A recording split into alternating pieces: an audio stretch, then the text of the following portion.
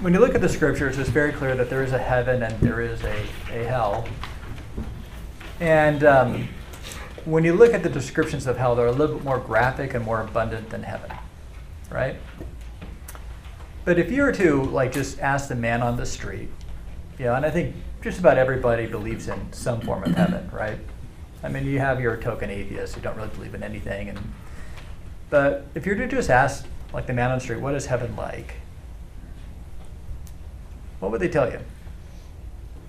There are some popular perceptions of heaven.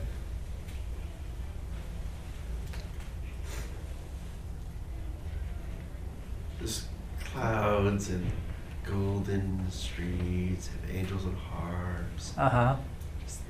Like the Far Side cartoons, right? You're on a cloud with a harp, with a robe. There's some other perceptions of what heaven might be like. I think it might be viewed as like a collection of really cool experiences. Just like for the rest of eternity, you get to do whatever you want. Uh-huh.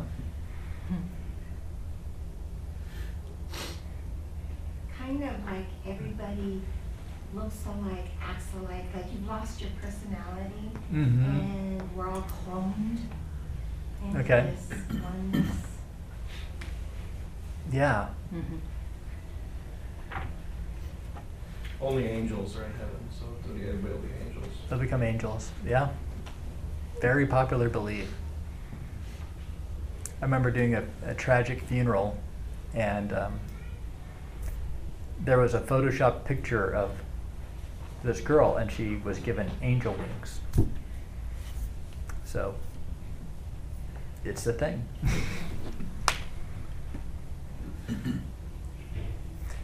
Yeah, I mean, everyone kind of believes in heaven, but not a lot of people really think about what it's like. And so you couple that with, you have some heavenly tourism books. Do you know what I'm talking about? Heaven is for real. You don't need to admit if you've read it, but I know some of you have. I remember going to a pastor lunch in Aporia, and a pastor who's no longer a pastor here talked about how Heaven is for Real is the most powerful book he ever read. And if you know the plot, there's this 5-year-old boy, Colton Burpo, who basically lost consciousness and was clinically dead for 45 minutes, and he goes to heaven and he meets his like unborn brother. He meets grandparents, and he comes back and he tells his parents things that he could not possibly know because he was in heaven. And talks about the angelic choir, sings Joshua fought the battle of Jericho, and just splash fights with Jesus. I mean, just all this stuff, and people ate it up, right? I mean, what is the appeal of those kinds of books? And they make you feel nice without making you actually question anything. Yeah. You like to smile at the little boy with the interesting experience without actually wondering what any of it means. Yeah. Yeah, I think there's kind of this idea where we want to know about heaven and we kind of want to fill in the details. And what's interesting is I think heaven, for a lot of people, it's all about your experience in heaven that makes it wonderful. Does that make sense? And so even what Kate was talking about, how we all become cloned, right? Where you have this idea that heaven is a place where we worship God in a white robe forever, right? And for somebody who really prizes like individualism, that doesn't sound very fun, right? Like, is there going to be bowling in heaven?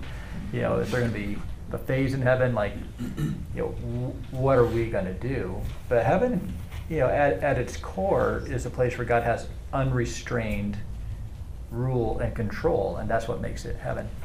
Pam, we're going to say something? Okay, I saw you raise your, okay, you did not make any motion. Never mind. Okay, I thought somebody raised their hand back there. Did somebody? Okay.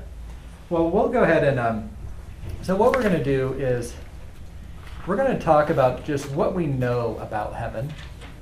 And I think there is kind of a place for some speculation of what it could be like. Randy Alcorn has a great book entitled Heaven, which is probably the fullest treatment I've ever seen, and he basically answers all the questions that you might have with some sanctified imagination and as much scripture as possible. So I think heaven is a great thing to entertain and to think about what it will be like, not necessarily what it won't be like, but yeah, we'll try to answer some of the basic questions. So let's look at this first point, like where will heaven be, right? Do you guys know where heaven's ultimately going to be? When we say heaven, our instinct is to point where? Up, right? But what were you saying, Malachi?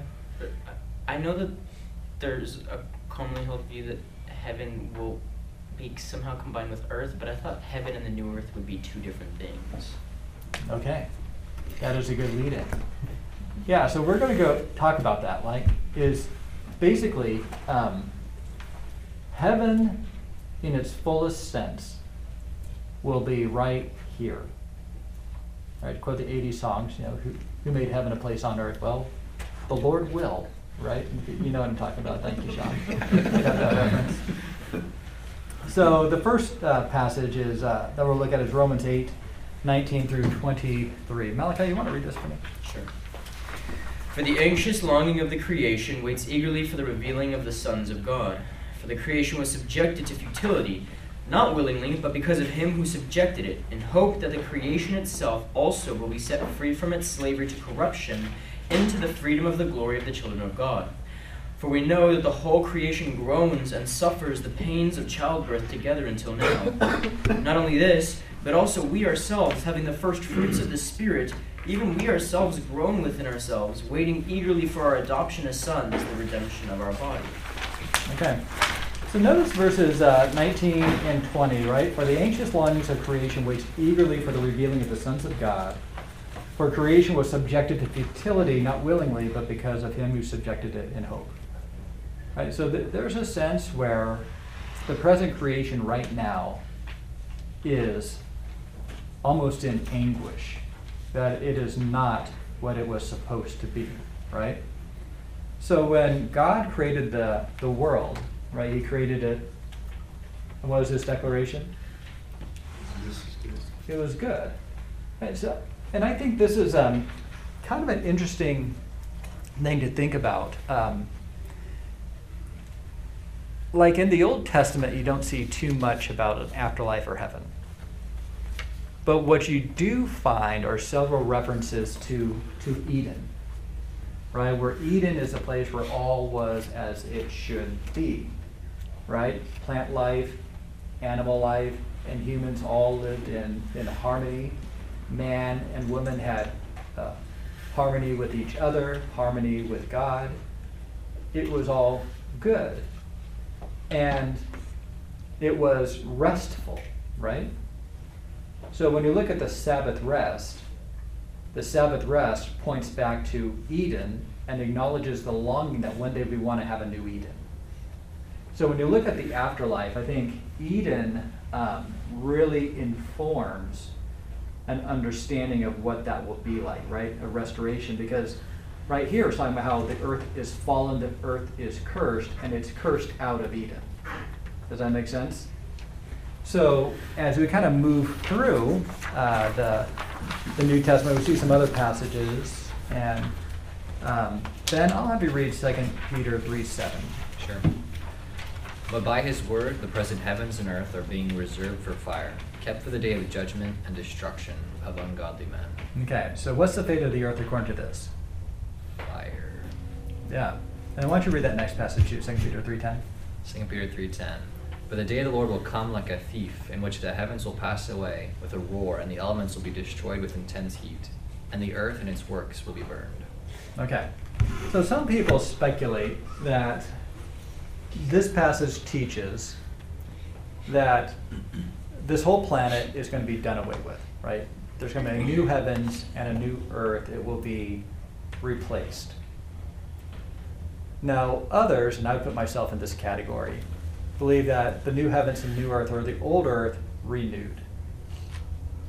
Okay? So what do you think? What would be some of the implications if you're to say that this earth is going to be replaced with a new one. What do you think? It was given up on. Mm-hmm. That God gave up? Other thoughts? That's good. This first creation wasn't perfect. Yeah, there's something lacking in it. If this one's just going to be burned up, it really doesn't matter what we do to it. Yeah. Yeah. So it has enough grace to completely redeem it. Redeem it, right? Bring it back. Mm-hmm. Yeah. And I think that the 2 Peter passage, he's just talked about how the earth was already destroyed, flooded with water. Mm-hmm. So it's kind of in that same sense of destroyed. The earth wasn't actually destroyed, but many things on the surface were destroyed. Yeah. And life was destroyed. So Mhm. it seems like the repetition of that word would give us a sense that it's going to be the same kind of destruction. Yeah. Yeah, so it's, and like, will you be given a new body? Right? Does that mean that your old body is completely destroyed and you're given a brand new one? Right? It's resurrected, right? So I think to a certain extent there's going to be a resurrection, of the earth. Okay? So kind of hold on to those Eden things as well, right? It's kind of a return to Eden, right? A new and improved Eden. And then we have Revelation 20:11 through 12. Julie, you want to get that one? Then I saw a great white throne, and him who sat upon it, from whose presence earth and heaven fled away, and no place was found for them. And I saw the dead, the great and the small, standing before the throne, and books were opened. And another book was opened, which is the book of life. And the dead were judged from the things that were written in the books, according to their deeds. Mm-hmm. Yeah, so there will be a purging, right? A transformation, right? With sinners will go this whole sin-cursed, sin-stained reality. Remember how we talked about the millennium last week? There's kind of like this in-between stage. There still is a presence of sin and sinners in the millennium. People will still be forced to obey. All that will be done away with. It will be a complete return to Eden without any unbroken possibilities, unbroken fellowship. Then Revelation 21:1, and I saw a new heaven and a new earth, for the first heaven and the first earth passed away, and there is no longer any sea. Now, for you sea lovers, that seems kind of sad and tragic. But you have to keep in mind, like for a land-loving people like Israel, I mean, the sea was a source of hell. Like you couldn't drink the water. And you look at, let's say, Revelation, all the monsters come out of where? The sea, right? That's where Godzilla gets it, right? I mean, they are Pacific Rim. They all come from the ocean, right? That was kind of the mythology at the time. And so there's no sea in the sense that, there's no lurking monsters or evil that can emanate from that. And wasn't it also like in the pre-flood world where a lot of the water seemed to be in the heavens? Mm-hmm. And so is it going to return or go from the land back up? Yeah, that's a good insight. Yeah, there's still going to be water, and all the water is going to be fresh and life-giving. You kind of see that with the new construction. But yeah, I mean, yeah. So the return to Eden, the new and improved Eden, is a different template, right? Don't you even have like different, like instead of like all white and gold, you see a little bit of green when you think about going back to Eden, right? It's more. It's redeemed. Just like we have resurrected people, there's going to be a resurrected heaven and earth and a return to that. And there's going to be some market improvements too, as we're going to see. Because, let's say in Eden, right, you didn't have any cities in Eden. Right, they just kind of lived, but that's going to be something new that's going to be in the new heavens and the new earth. And we'll talk more about that later. But I think, so you kind of have this idea of this giant construction project where there's going to be a new heavens and a new earth. Jesus says in John 14, 2 through 3, where he's, I'll just read it to you guys.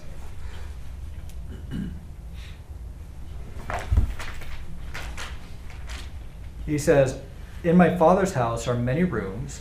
If it were not so, I would not have told you that I go to prepare a place for you. And if I go and prepare a place for you, I will come again, and I will take you to myself, that where I am, you may also be."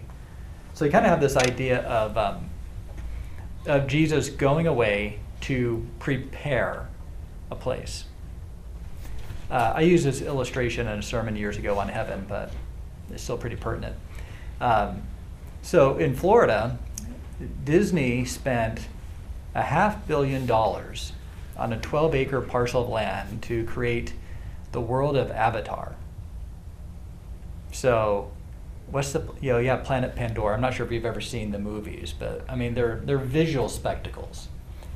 And so they talked to James Cameron, the director. Have any of you guys actually been to the world of Avatar? I hear it's like you wait in line for 5 hours for 5 minutes, but it's the best 5 minutes of your life, right? It's and I talked to some people that actually went, and they said it's amazing. I mean, they have, they recreate all the creatures. They have, these holograms. The mountains actually look like they're floating. I mean, in 12 acres, right? And spend $500,000, take years to build, to create this world that is almost like a heaven on earth. In fact, it was interesting when Avatar came out. Psychologists noticed an Avatar effect, where people would watch this movie, be transported to Pandora, and then they walk out of the movie theater. And if you ever walk out of our movie theater, you see a Payday Loan and a Dollar General. And like, this is not Pandora, right? But I think that kind of speaks of like this inner longing, right, for some return to that. And that's almost like heaven on earth, right? And you think, that's from the mind of James Cameron, right? Can you imagine a world that's more than 13 acres, that costs more than $500 million to build, that's constructed by the mind of Jesus, right? So there is, I think there is something for, you look at that visual spectacle and just the imagination that might come through cinema and think heaven is going to be three-dimensional, and it's going to look way better than what we see on the screen. So, a little imagination for you guys. But you also see that there's going to be elements missing from our experience. Famously in Revelation 21:4. Drew, you want to read that for me? 21:4, 22. Yeah. You know what? We're in the wrong section. Read 21:2. Okay, there will be full unhindered fellowship with God. So 21:2. Yeah, read that one. And I saw the holy city, New Jerusalem, coming down out of the heaven from God, made ready as a bride adorned for her husband. Okay. Someone want to read 21:22. Sam, you want to get that one?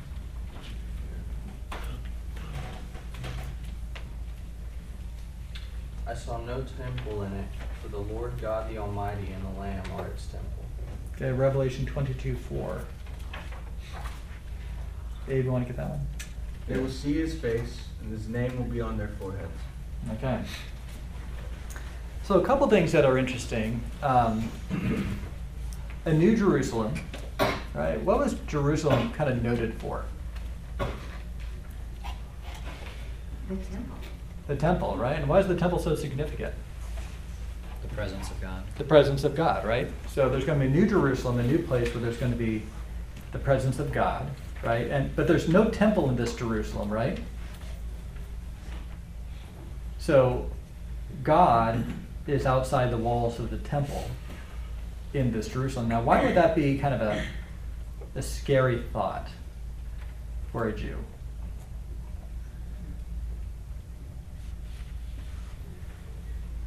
Somebody want to find Exodus 33:20?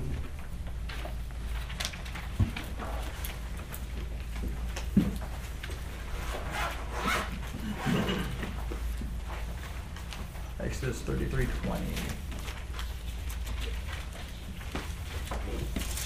You got it? Okay. But he said, "You cannot see my face, for man shall not see me and live." Okay. And then we read in Revelation 22:4, they will see his face and his name will be on their foreheads. Right, so on one hand it says, he can't see my face and live. Why is that? Because they're sinners. They're sinners, right? So to look upon the face of God and to see him in a sinful state is instant death. But here, you can be in the presence of God without worrying about whether or not you're going to be incinerated.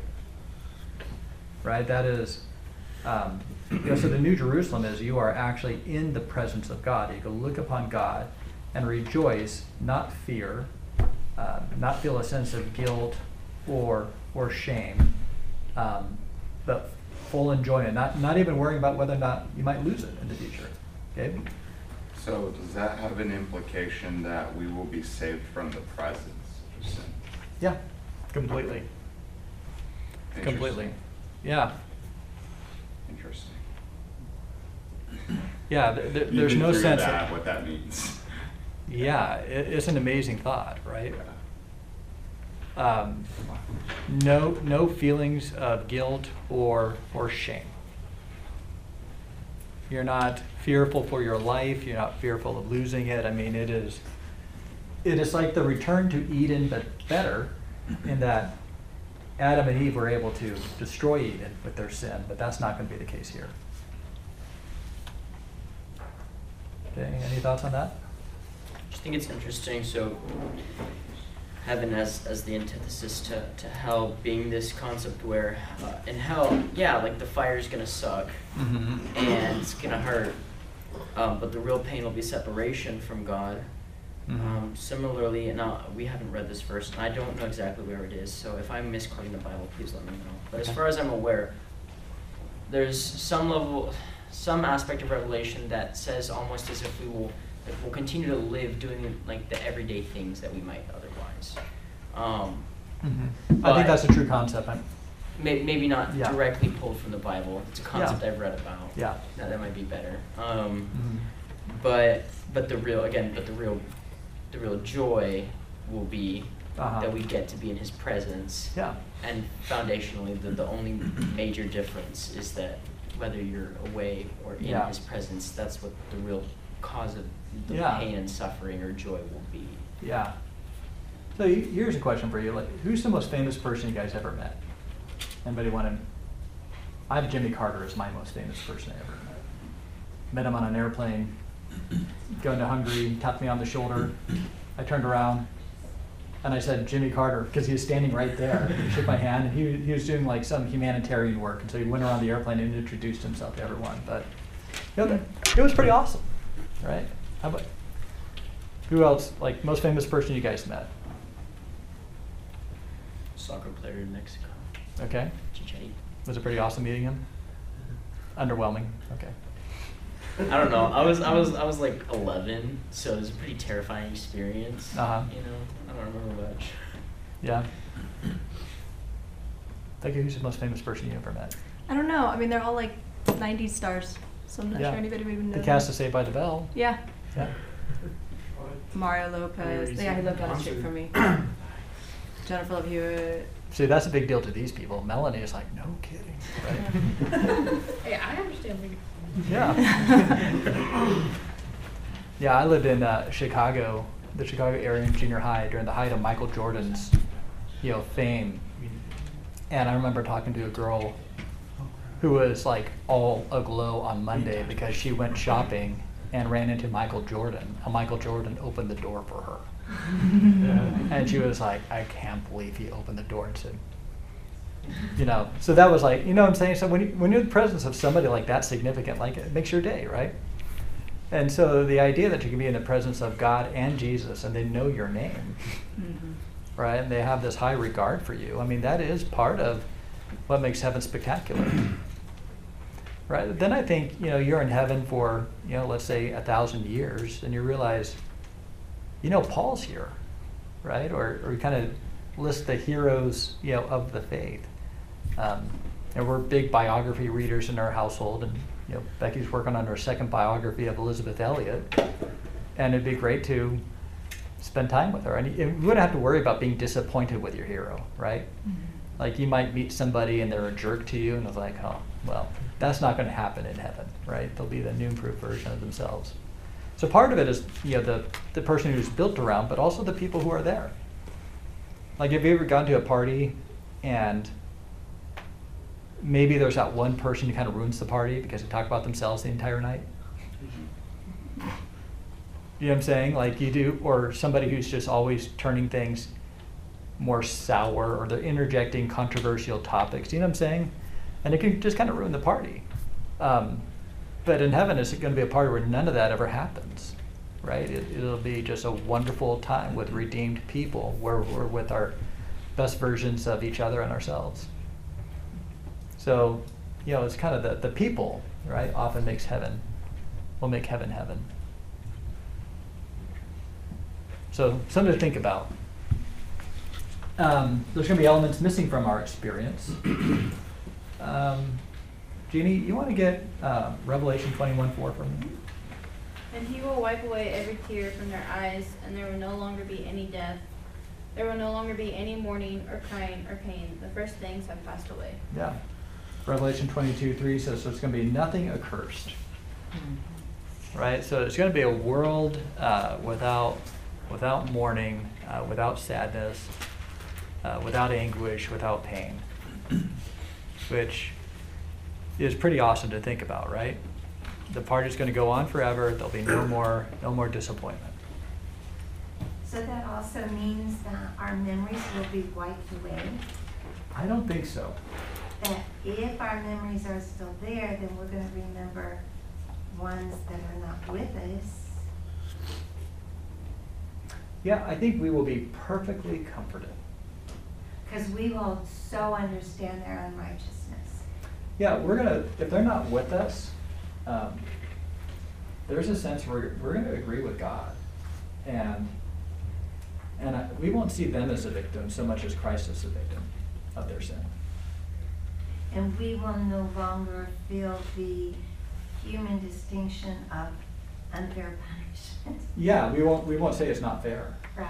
Because we'll see who God is, how good and glorious He is, and how they turn on them. But if there is any sadness at all, I think there will be perfect comfort, right? And that comfort will overwhelm any pain that we feel, and it'll be an eternal comfort that we have. Or regrets. Yeah.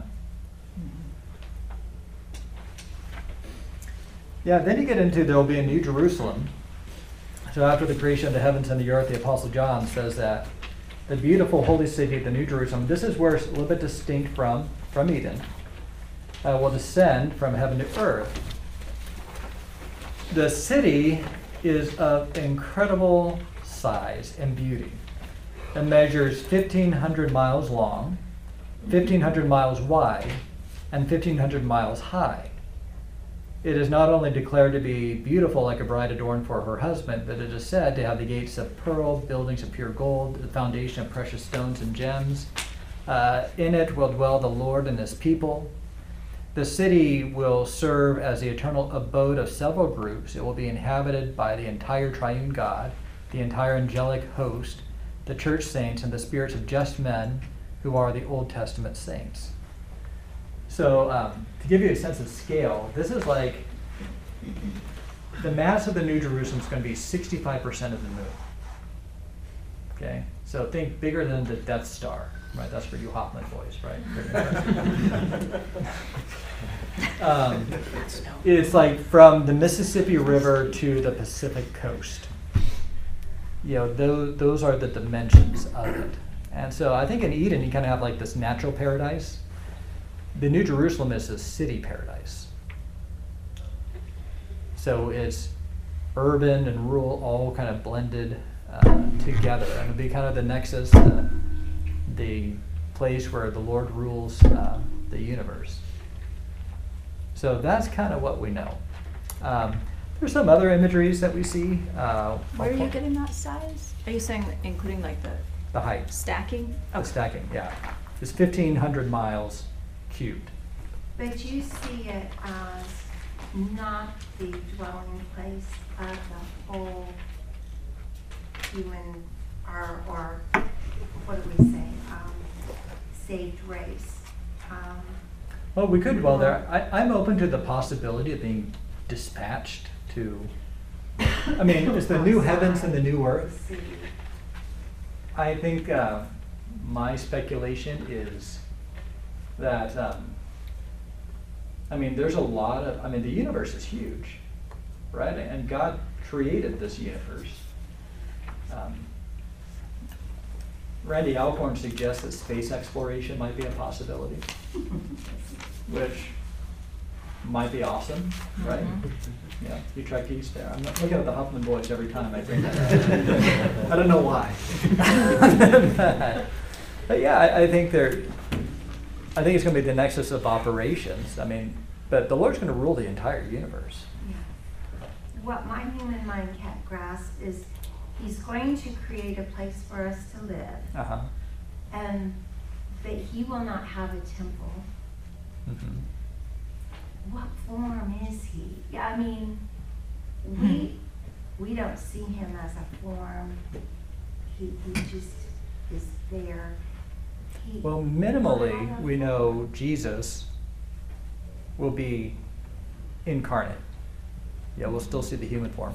You do see in Revelation, though, I think chapter 5, where he's sitting on an emerald throne and the Lamb of God approaches him, where there might be a physical manifestation of Yahweh there. Yeah. Not in the same way that Jesus is God and man, but it's just some physical, like you'll be able to see him. So I have no idea. I mean, I would imagine it'd be more human form, because man is made in the image of God and Jesus took on that form, but I guess we'll find out. Yeah, other things, like when you look at the parallels of Eden, you have the river of life, like in Revelation 22, right? Eden's known for the convergence of, I think, 3 rivers. The angel showed me the river of water of life, bright as crystal, flowing from the throne of God and the Lamb through the middle of the street. The city on either side of the river is the tree of life with its 12 kinds of fruit, yielding its fruit each month. So there is a fruit of the month club in heaven. And the leaves of the tree were for the healing of nations. No longer will there be anything accursed, but the throne of God and of the Lamb will be in it, and the servants will worship him. And so notice the presence of the tree of life again, right? Which yields different fruit. I think the most popular question I get from men is, will there be food in heaven? Right? Isn't that what you want to know? Steak specifically. Steak specifically. Will we lose bacon? Will we lose bacon? I'm out with that. No. Yeah. No, will we lose bacon? Okay, so this is how I've worked it out. Because, when I think deeply about heaven, I think about these things. So if you ever go to Crackle Barrel, and let's say you ask them, how's the French toast here? What are they going to tell you?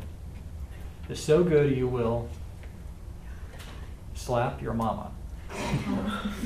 Now, I don't advocate violence against women, especially mothers, right?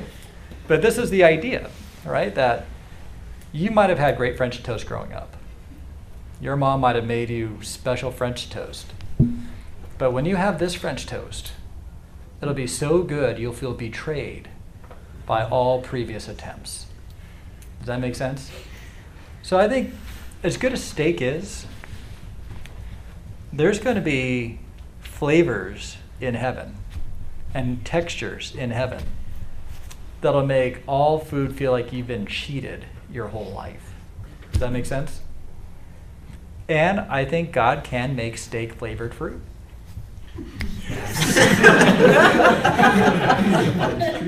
I think He can, right? I mean, tofu, like I'm reading about this technology about growing meat in a lab, right? That's not meat. Perhaps it's not meat, but what if he grew like meat on trees? Like you had steak trees. Like you didn't have to kill anything. You But bite it's just, into a pear, it tastes like shrimp. You'd be so happy. maybe it looks like shrimp, so you don't get like confused. Because there's something worse than biting into a pear and tasting shrimp. It's like peel its shell off first. Yeah, I mean, so all I could say is it's going to be awesome. It's going to be awesome. So what would you say to somebody? I mean, have you guys ever heard or perhaps had this thought that heaven might be boring. I've been told a version of what they thought like we'd be singing for eternity. That's the version I think would be kind of Yeah. boring. We're going to sing Amazing Grace will have 1,000 verses. And we're going to sing them all. So is there a point where we're such an entertained people that we have to be entertained for everything? Mm-hmm. We are so very self-absorbed.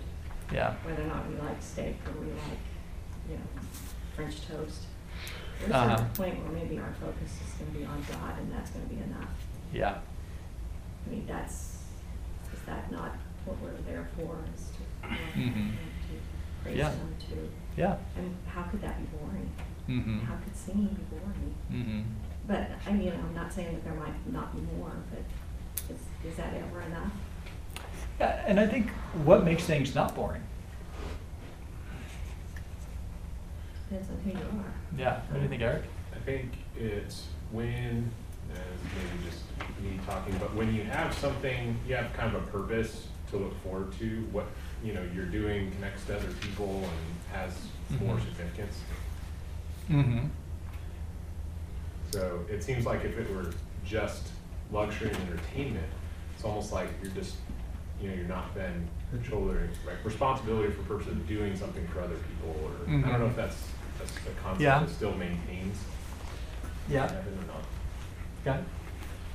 And if heaven is just a collection of experiences that are quote unquote fun, then, and it's for the rest of eternity, even if you get all of that fun stuff you wanted, it's gonna run out eventually. Like, you can only play go-karts so many times, Mhm. before it doesn't feel the same. You Kind can of only law of play a video diminishing game returns. so many times before it Mhm. doesn't feel the same. And so, if at the end of the day, all heaven is to you is a collection of fun stuff to do, then even that stuff's gonna run out, and then it's Yeah. gonna be boring again for you. And then what are you gonna say? Like, Yeah. I'd rather be tortured for eternity. Like, Mm-hmm. come on. But I think, like, in a world without sin, and when we are people without sin, every desire that God has given to us is a desire that's supposed to lead us towards something we're created for. Mm-hmm. Right? So, like, if we have a desire for novelty, then Mhm. that's because God intends for us to keep doing new things. Mhm. Right? Like, which is why Randy Alcorn says, why is the universe so big? It must Yeah. be so that we would want to go there. Yeah. It must be that God wants us to go see the great things He's made in other places. Mm-hmm. And so, like, is our desire to create and our sense of ambition, is that a factor of the fall, or is that a factor of the image of God in us? Mhm. And if it's the image of God, then we're going to keep doing new things for all eternity in heaven. Mm-hmm. And, kind of even the sense of boredom that drives us to new things, if that is Mhm. good and of God, then it's going to drive us to do good things. Mhm. And those are good, Mhm. Like, if we have hungers that are good, then it's going to drive us to find better and better and better food, right? Mm-hmm. So, I mean, I think just, it's kind of like the C.S. Lewis notion that if God has given us a desire, it's to lead us to Mhm. become more like God and to do God-like Yeah. things. Mhm. And in heaven, that's what we'll continue doing. Mhm. So if there's a boredom, it will be used by God to drive us to something better. Yeah. Yeah, I think God, we're gonna still be ourselves, and so the talents He's given us, I don't think are just for a purpose here. I think we're always gonna have talents, Mhm. and so I think in heaven they'll still be used. Mm-hmm. That's just me thinking. Yeah. Brianna, you were going to say something? Oh, that how cool the earth is now, and nature and the animals, to be able to see that in a redeemed and perfect state. Like, Mm-hmm. I mean, it's already pretty cool. Like, it Yeah. would be magnified Yeah. that much more. Yeah. Also, boredom is just, you were to progress that on down the line, would be going to discontentment. So can a discontentment exist in a place where you're saved from the very presence of sin? Mhm. You wouldn't Mhm. be experiencing that. Yeah. Jason? Yeah. And I was just thinking that, all these experiences and everything, we think about like what we're doing, and the execution of that thing would be in perfection. but I think the end result of everything that we do ends up in worship. Yeah. So I may not be singing, maybe I'm building something, but the end result is, Lord God, this is amazing. Look at the materials you did. Look at the, for me it's like square and level, gotta have it, right? But it all ends up in worship and praise and adoration to Him. Yeah. Well, I think one of the coolest lines is one that we don't quote a lot, but this is 21:24. The nations will walk by its light, like the glory of God. The nations will walk by its light, and the kings of the earth will bring their glory into it. Right? In the daytime, for there will be no night there, its gates will never be closed, and they will bring the glory and the honor of the nations into it. So that's this idea that, like, all around the world, outside of the gates of this city, people are going to still be doing stuff so cool that their kings are going to bring it and be like, look what we did now. Yeah. Look what we have now. Look what's been invented. Look what's been made. Look what's been created. Yeah. And that is like, it's just this little section that just shows that there's going to be like infinite creativity. We're going to keep doing cool stuff. Yeah. Like one thing, when you think about heaven being boring, it's like you have a boring family because they're at peace. But if you have a family with drama, right, you're never going to have a boring holiday, right? You know what I'm saying? So sometimes you want to live in a movie, and the movie kind of has like, there's tension, dramatic tension. Will evil win, stuff like that. But now evil will never win, right? So sometimes people wonder, well, how can that be exciting? And I think there's going to be active memories and tales told of maybe heroic things that happened here that maybe nobody ever knew about. And so, like the idea of literature, right? There'll be great works, great books written where you can still feel the dramatic tension, but from the perspective of that they're going to have happy endings. I guess they'll all be comedies, not tragedies in heaven. But yeah, so songs and stuff like that will all, I think, rehearse, right, the greatness of the Lord. Because you see that, like the Exodus, right? Passover always commemorated what God did. They always told that story. And I don't think heaven's going to be a place where the death and the suffering of Egypt will be forgotten. Does that make sense? So there'll still be reminders of that, but then what God did in the end. And I think there might be other tales that are going to be told. And there'll be literature. And so that need for dramatic tension can be satisfied in other ways without there being genuine tension. Does that make sense? Yeah. Also, I mean, God's God, and we will never fully understand God, but that means that for the rest of eternity, we're going to be finding new things out about Him and understanding Him in new ways, and I think we'll be delighted and overjoyed every single time we do that.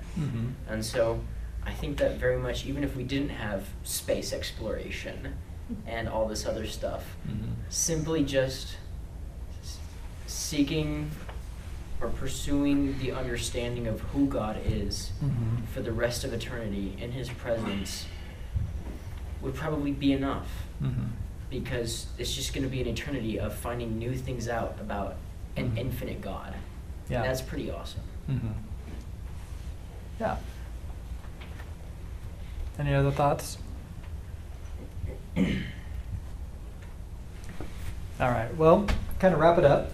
Proper perspective of the future helps us to understand our present in perspective. Knowing that Christ can come back at any moment should prompt us to personal holiness. The reality of hell should move us to share our faith and warn others of the wrath to come.